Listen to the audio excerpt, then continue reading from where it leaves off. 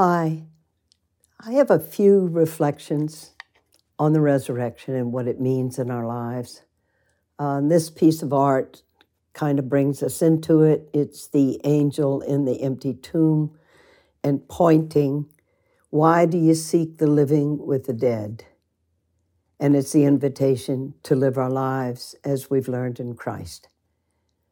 There are no direct witnesses to the resurrection of Jesus. If there had been a video camera outside the tomb that night and early Easter morning, it would have shown things just as they were. There is no direct evidence of the resurrection of Jesus because it's not about at that level of experience.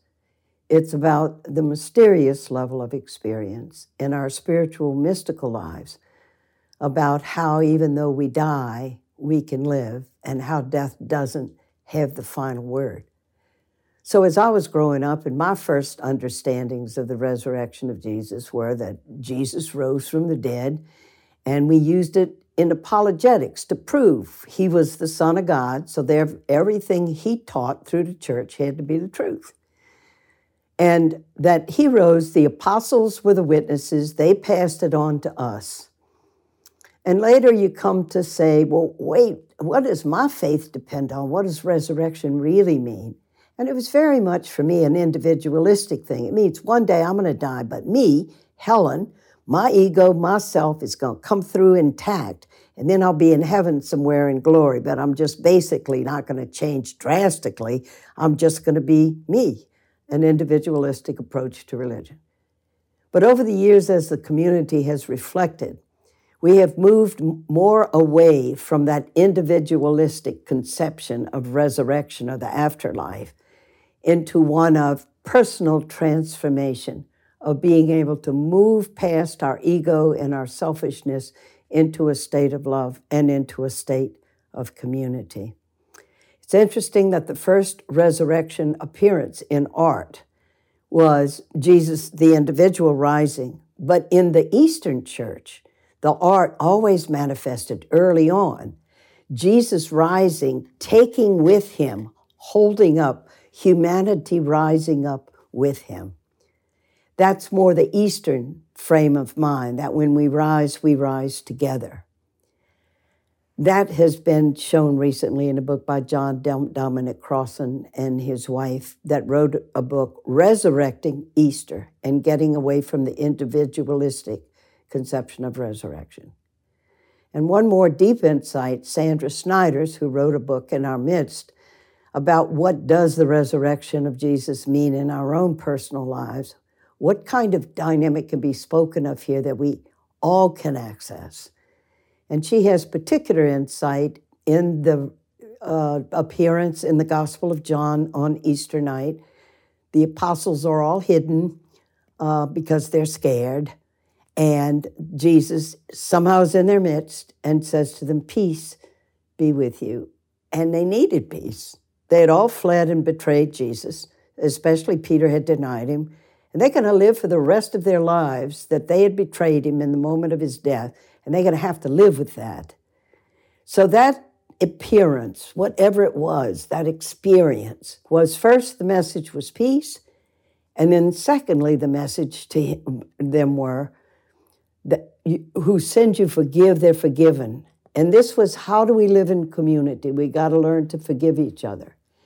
And the second part has been misinterpreted for a long time. It has been interpreted, and whose sins you retain shall be retained. In other words, those that you hold back from forgiveness, God's going to hold back forgiveness also. And Sandra Snyder has interpreted the Greek word, it's not whose sins you shall retain shall be retained, but those you forgive will always be forgiven, and those you hold fast will always be held fast. In other words, what community is about is commitment and love and holding each other fast. In my life and direct experience with people being executed and with the families of the executed, I've had to stare directly into their deaths. And I'm thinking of Robert Wayne Williams. He was the first man executed in Louisiana in 1983. And he was guilty. He had killed a man during the murder. His mother, Rose Williams, stood outside the gates, and then the word came that Robert Wayne had been executed. And there she was in the dark. It was at midnight with all the reporters around her. And I remember her saying, "Robert Wayne's life is now hidden with Christ in God." It was a quote from St. Paul. She refused to let his electrocuted body be fixed up in the funeral home and showed him in the coffin just as the state had killed him. She was a woman of tremendous faith. My other personal experience I want to share with you is the death of my sister Mary Ann 2 years ago. We were very close. We grew up neck and neck, nip and tuck. I have this picture of her. She had a brain tumor, and she slowly slipped from us and went to sleep. And she would be in this little hammock from Nicaragua, like a little cocoon. And then after she died, I had this picture of the hammock empty, that she was no longer visible, she was no longer with us. And having to find her voice in my heart, that she was with me always. And saying to me, "Helen, everybody dies. You're going to die too. Don't be a sissy," because she was always more courageous than me. "And live your life and die your death. I'll always be with you." This is Sister Helen Prejean. I wrote the book Dead Man Walking. I work for life against state killing.